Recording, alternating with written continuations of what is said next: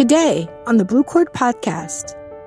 So Renaud turned around and he looked out the window and he looked back at me and he said, "Karen, I'm going to tell you the truth and the truth will set you free.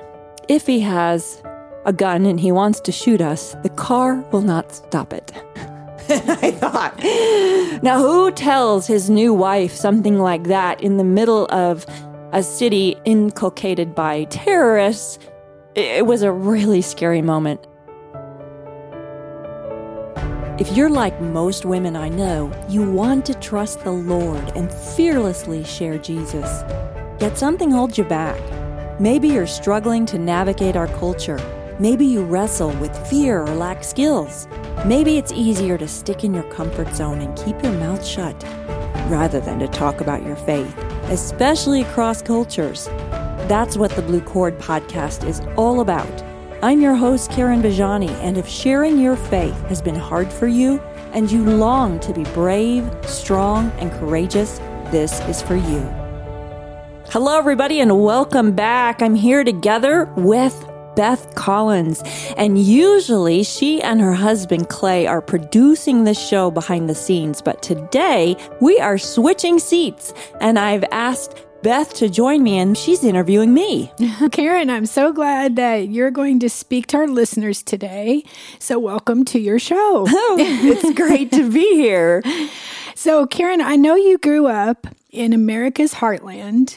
So tell us a little bit of what it was like for you growing up in the Midwest, and what were your earliest thoughts of sharing the gospel? I love this question because I grew up in the United States at a time when America was 93% Christian.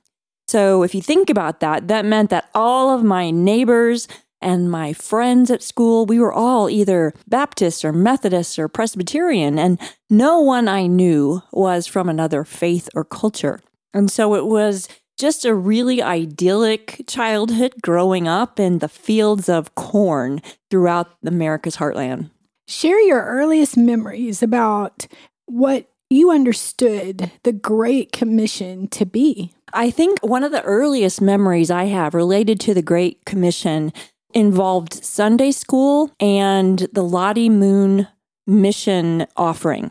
A missionary came in and talked about what it meant to go share Jesus somewhere overseas, and we were all saving our pennies in a little milk carton so that we could support missionaries because they were the ones that shared Jesus someplace else. And that's exactly the image that I had in my mind's eye. And I think it stuck in my mind like super glue throughout my entire life until one day I had an awakening that, wow, the nations live here. And maybe I should be involved in sharing my faith across people of other faiths and cultures. So, Karen, we're going to fast forward to the time you met your husband, Renaud Bajani. So tell us a little bit of how you met him and what was the catalyst that changed your thoughts about the Great Commission. Renaud and I met through eHarmony. So we are an eHarmony commercial, my husband and I. And Renaud grew up in the Middle East and North Africa, persecuted for his Christian faith. And while all that was happening to him, he was at war with Muslims in the Middle East when he was a kid. Think about it. I was growing up in America's heartland in the cornfields, just didn't even know that Muslims existed. And so it's interesting to consider how the Lord might put the two of us together through an eHarmony commercial. But here we are today. That's such a great story. And I just love to watch the two of you together, him being Middle Eastern, you being from the Midwest, blonde hair, fair skin, and he being from Iraq and Middle Eastern. Yeah, I have a good story for you about when Renaud first asked my dad's hand for marriage. So Renaud and I had both been previously married. We had kids, extended families. And so my dad, being the farmer, growing up himself in the Midwest as a farm kid, the only knowledge that he had of people of other faiths or cultures when he considered someone from the Middle East and North Africa, in his mind, that must mean that he was a terrorist. So in my father's mind's eye, I was about to marry a terrorist. And so my family staged an intervention where they all gathered us together and put a seat for Renaud in the middle, where the family peppered him with questions. And my dad's first question to Renaud, when Renaud went to ask my hand in marriage, was, just give it to me straight. Are you a terrorist? That's such a great story. I can just visualize that happening. So I remember you've told this story about how you went to the Middle East for the first time. So tell us a little bit about that story with Renaud. Yeah, the first time that I went to the Middle East was shortly after Renaud and I were married. It was over a decade ago now. And I was so excited because we were going to go and visit with a woman who was a missionary in a hard place. And we were not going to meet her where she lived. We were going to meet her on the outskirts of town, which was just great because she lived in an area which was considered a red zone. That was a zone where the U.S. government said, do not go there. It's kind of a dangerous place right now in the world to be. So we were driving to the city to meet her there, and I noticed that we were the only car that was driving into that city. Well, there were lots of cars driving out of that city. And I had on a borrowed hijab and big sunglasses and sitting in the back seat of the car. And as we were driving toward the city, I just felt this pervasive sense of evil just permeate my heart. And I began to feel a sense of fear. And the driver of the car took a wrong turn as we got close to the city, and we ended up in the heart of a city in an area we should not have been in. And about that time, our driver got very disturbed with his spirit, and there was a moment where he said in a heavy accent, I don't feel very good about this. And in that moment, I reacted as well. I agree. This is a bad place. We shouldn't be here. And I began to cry. And all my husband could think to do was put his hand on my shoulder and the hand on a driver's shoulder, and he began to sing, Jesus loves me, to calm us down. And at some point, the driver parked the car right in an intersection where there were a lot of men in the area who were a sect of Islam called Salafis. They were all around us, and there were machine guns, and the army was there, and our driver left us in the car to go get directions to how to get to Miriam's house. And about that time, Renaud was looking at me in the back seat, and he was trying to calm me down. And I realized one of the Salafis came right up to the passenger side of the car door and pressed his face against the window. And Renaud didn't realize this because he was looking at me in the back seat while I was crying and having a full-scale meltdown. And so I said to Renaud in my best heartfelt ventriloquist act, don't look now, but there is a Salafi looking in to your window. So Renaud turned around and he looked out the window and he looked back at me and he said, Karen, I'm going to tell you the truth and the truth will set you free. If he has a gun and he wants to shoot us, the car will not stop it. And I thought, now who tells his new wife something like that in the middle of a city inculcated by terrorists? It was a really scary moment. And Renaud said, I'm going to step out of the car and talk to him. And that's what he did. He left me in the car alone on a street in the middle of this gun battle between the different sects of Islam that had been happening on that street. And I felt very small and very far away from God at that moment. And shortly after that, Renaud jumped back in the car. The driver came back. They knew the instructions. But by this time, that whole fight or flight syndrome had just rushed all of my senses. And I was pretty much a hot mess. And the two of them took me to Miriam's house. We rode up in an elevator into her door. The door opened and Miriam greeted me. And she said, welcome to God's house. This is a place of peace. And she ushered me in as I had all the mascara running down my face and handed me tissue after tissue after tissue and cup after cup after cup of coffee to get me calmed down. And that really was my earliest memories of going to the Middle East. I can't even imagine what she must have been feeling in that moment. And I know that Miriam was such an inspiration to what we're going to talk about today.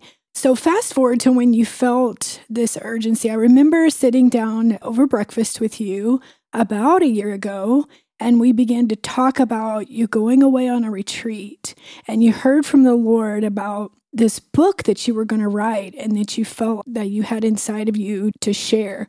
So tell us about that. So Renaud and I have a spiritual discipline where we spend every morning a period of time just in listening mode with the Lord. We're reading our scripture, we're prayerful, and then we spend some time being still, being quiet before the Lord to process what we've read and listen to how the Lord might speak to us. And one morning, Renaud stood up to start his day, and all of a sudden he stopped and he looked at me and he said, "Karen, I feel like the Lord was just telling me you're going to write a book."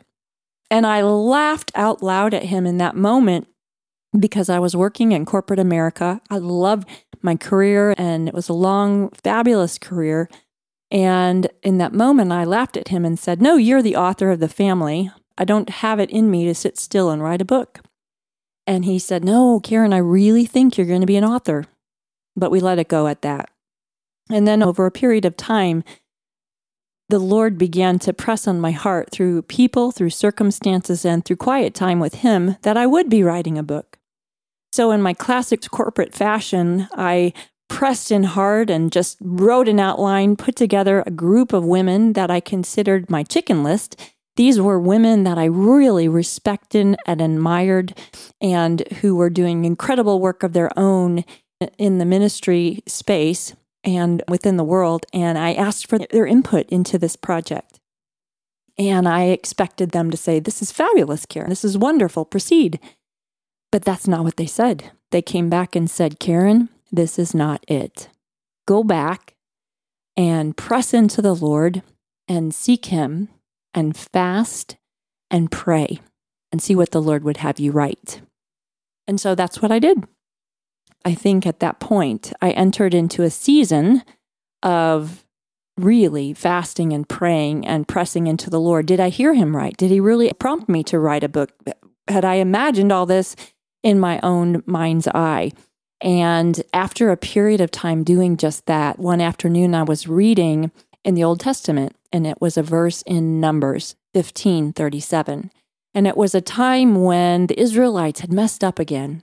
And so the Lord told Moses to tell the Israelites, and I'm paraphrasing, "Make for yourself a tassel with a cord of blue and put it on the hem of your garments, so that every time you see it, you'll remember who I am, who you are in me, and what I called you to do." And that word blue and cord seemed to shimmer on the page in my Old Testament Bible. So I dove in deeply into the commentaries because I know when something seems to shimmer on the page like that and I'm really listening, it means pay attention. So I dove into the commentaries, and what I realized was, oh, wow, there is so much depth and meaning and purpose and symbolism behind the blue cord being at the hem of the garments, and so on and so forth. And so it was fascinating to me. The more I realized, the more doors I opened in my commentary study, the more I began to uncover. And it was fascinating. And I knew then that the book would be called The Blue Cord. And then shortly after that, in my Bible study, I went over to the New Testament, and I was reading the verse where the hemorrhaging woman was pushing through the crowd of people to just touch the hem of Jesus's robe because she knew when she did, she'd be healed. And then it gave me pause when I realized that when she touched the hem of Jesus's robe, she was also touching that blue cord tassel on the hem of Jesus's robe. And it seemed like I was standing on holy ground that moment. It was just such an affirmation from the Lord that this book would be called The Blue Cord. But then that set me on a journey to say, okay, I know that this is a book about inspiring and changing how everyday Christian women like myself think and feel about sharing our faith in our generation, especially with women of other faiths and cultures. And that really set me on a journey to remember the catalyst on my own faith-sharing journey really was Miriam. So a decade earlier, when I sat with her in her kitchen as I was having a full-scale meltdown, and I realized that she was sharing Jesus in a very hard place. And I'll never forget my conversations with her over coffee around her kitchen table because it seemed like Jesus was in the room with us. And I peppered her with questions like, Miriam, why are you living in this place? It's a scary place. And what compels you to leave your door every morning to walk through these crowded streets where gunfire and terrorism could occur at any single moment? Why do you do this? And she said, Karen, Jesus is worth it all. And I realized she had such a depth and a richness and a sweetness to her faith. And I wanted what she had. And I wondered if I could have that when I came back to the U.S. So it set me on that decades-long journey to discover that, yes, I could have what she had. And I wanted that for every Christian woman in North America and in Western nations, that we all would realize who God is, who we are in Him, and what He's called us to do. So, Karen, why do you feel like women are so afraid to share their faith, especially with people of other faiths and cultures?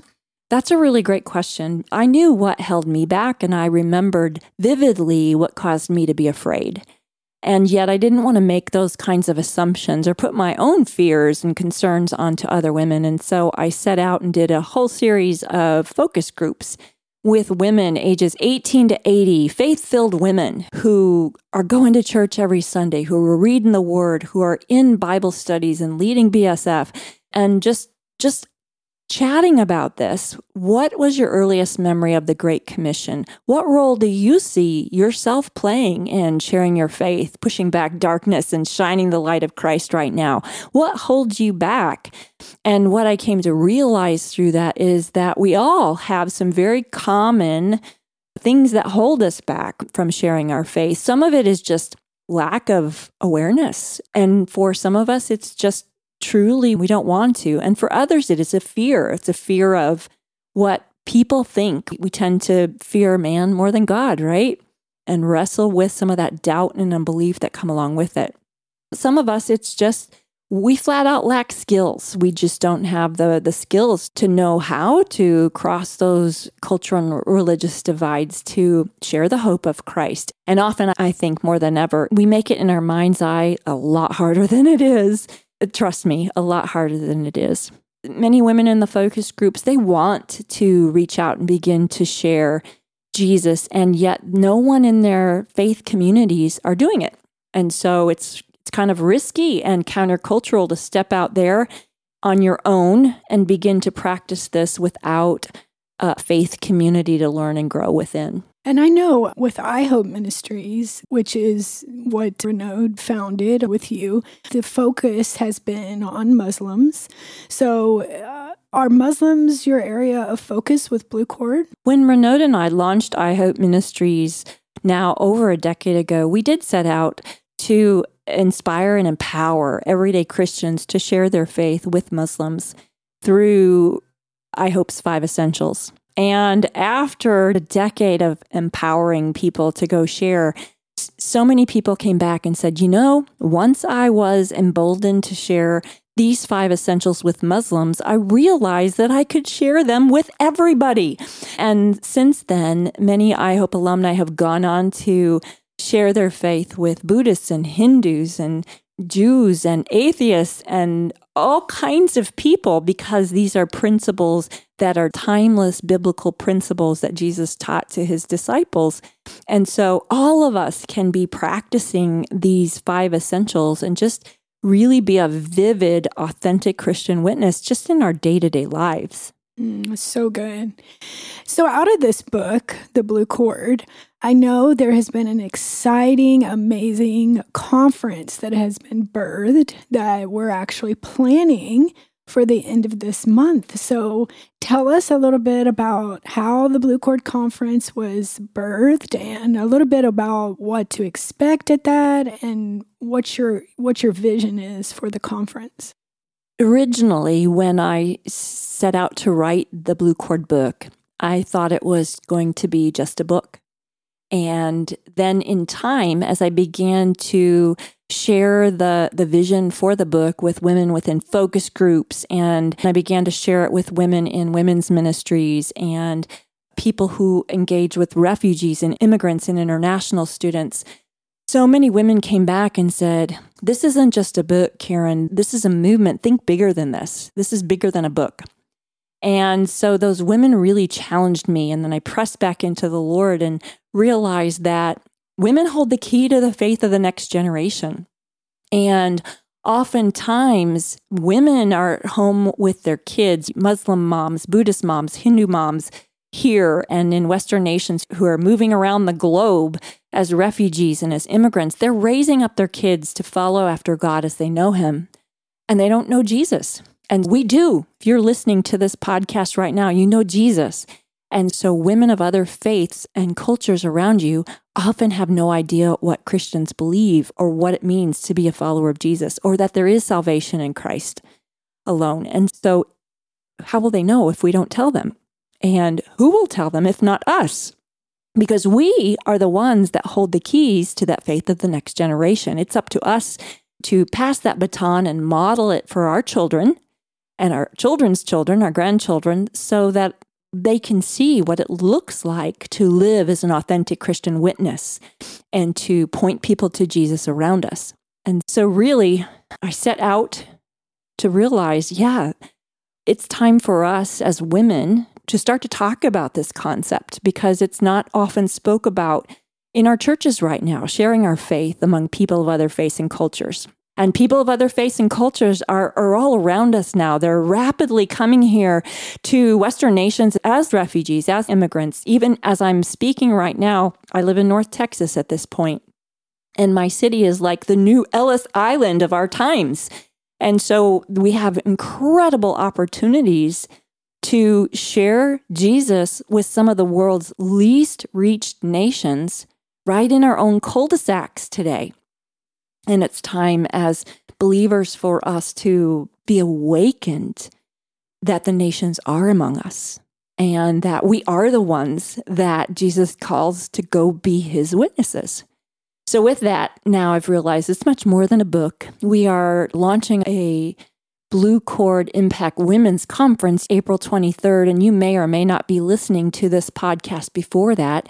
If you are, no matter where you are in the world, you can plug into that conference via live stream, and you just check that out at bluecord.org. And if you're plugging in after the conference, no worries, because we are launching Blue Cord discipleship studies of women who want to help expand other women's vision for taking a part in this role of declaring God's glory among the nations all around us. The nations are definitely coming to us, and it's so inspiring to see what God is doing among the women. Before we close out today, I just wonder if you could pray over our listeners, the women who are listening today who, like myself, sometimes feel overwhelmed with children and school and all of the things that we have on our plates as women, to pray for courage to be birthed in our hearts as we're listening, to take that step, even if it's a small step, to go out and share our faith. And then as we wrap up, we'll just go over any final details. But do you have any final thoughts before you pray over our listeners? Yeah, I think that we all want to live lives filled with meaning and purpose, so that when we get to the end of our lives, we can hear, "Well done, good and faithful servant." And so with that in mind, we can't wallow in doubt or unbelief or sit on the sidelines right now, because we have one life to live, right? So it's critical that we remember who God is, that we serve a holy, living God, and who we are in him, dearly, dearly loved, and what he called us to do, to go be his witnesses to the end of the earth. And we all have a choice to make in that. We can sit in our comfort zones where we are safe in our mind's eye. We are safe, and we don't have to stretch and learn and grow in these areas that seem risky, to step out and to share Jesus in a culture right now that is a bit hostile to that message, right? And yet that's not what Jesus calls us to. We are called to something more. We're called to step out into this place of discomfort where we don't have all the answers, and yet where we press in hard to Jesus, who says, I am with you always. And so when we step out and lean on him and seek him with all our hearts, souls, and minds, and he begins to direct our path. And we begin to step out of our front doors every single day, expecting divine appointments and seeing where he's at work and realizing it's not our job to make someone come to Jesus. We are just looking to see where our Father is at work and join him in that work. So with that said, I want to just encourage you, be encouraged. You already have everything you need to just press in and seek the Lord for how he would have you begin. And so that's really what I want to pray right now. So Lord, for our listener right now, wherever she or he is, all over the world right now, Holy Spirit, I pray that you would reveal to him or her what her next step is in you. Whether it's that she needs to lean in hard and begin to seek you with all her heart, soul, and mind, so that she can fully realize how much you love her, so then that your love within her just spills out onto women around her. Lord, that we would begin to realize the power that is at work within us, the same power that rose Christ from the dead is at work within us right now. And that it's not in our own words, perfect gospel presentation, perfect anything that will bring anyone to Christ. It's only when we just point people to you as authentic Christian witnesses, and we do that with intention because we want to be intentional about our Father's business.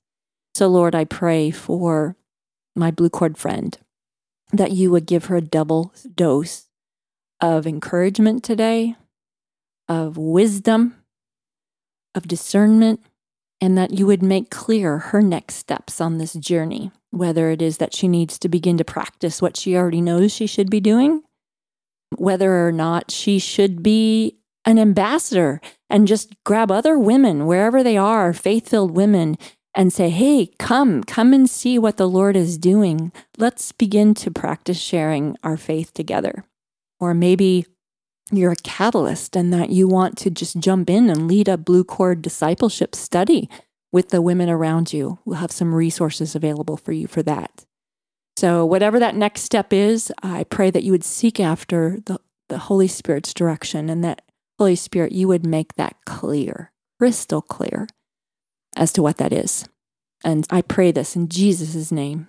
Amen. I encourage you, my Blue Cord friend, whatever it is that the Holy Spirit's leading you on in your next step, I'd love to hear it. I'd love to hear where you are on your journey, and just so that we can be praying for you and just encouraging you wherever you might live. So good. Thank you so much for being our guest today on the podcast. We're so excited about the conference. And if you want to learn more about the conference or about any resources that Karen mentioned, just visit thebluecord.org. And that is BLUECORD.org. And we are so excited. Thank you, Karen. If you enjoyed today's episode, please subscribe and rate the show wherever you listen. To get more involved in the Blue Cord, start small. Read my book, The Blue Cord, and sign up now to get my e-newsletter at thebluecord.org. I hope you can join me at our Blue Cord Women's Conference coming late April 2022 in North Texas. Look for more details at thebluecord.org.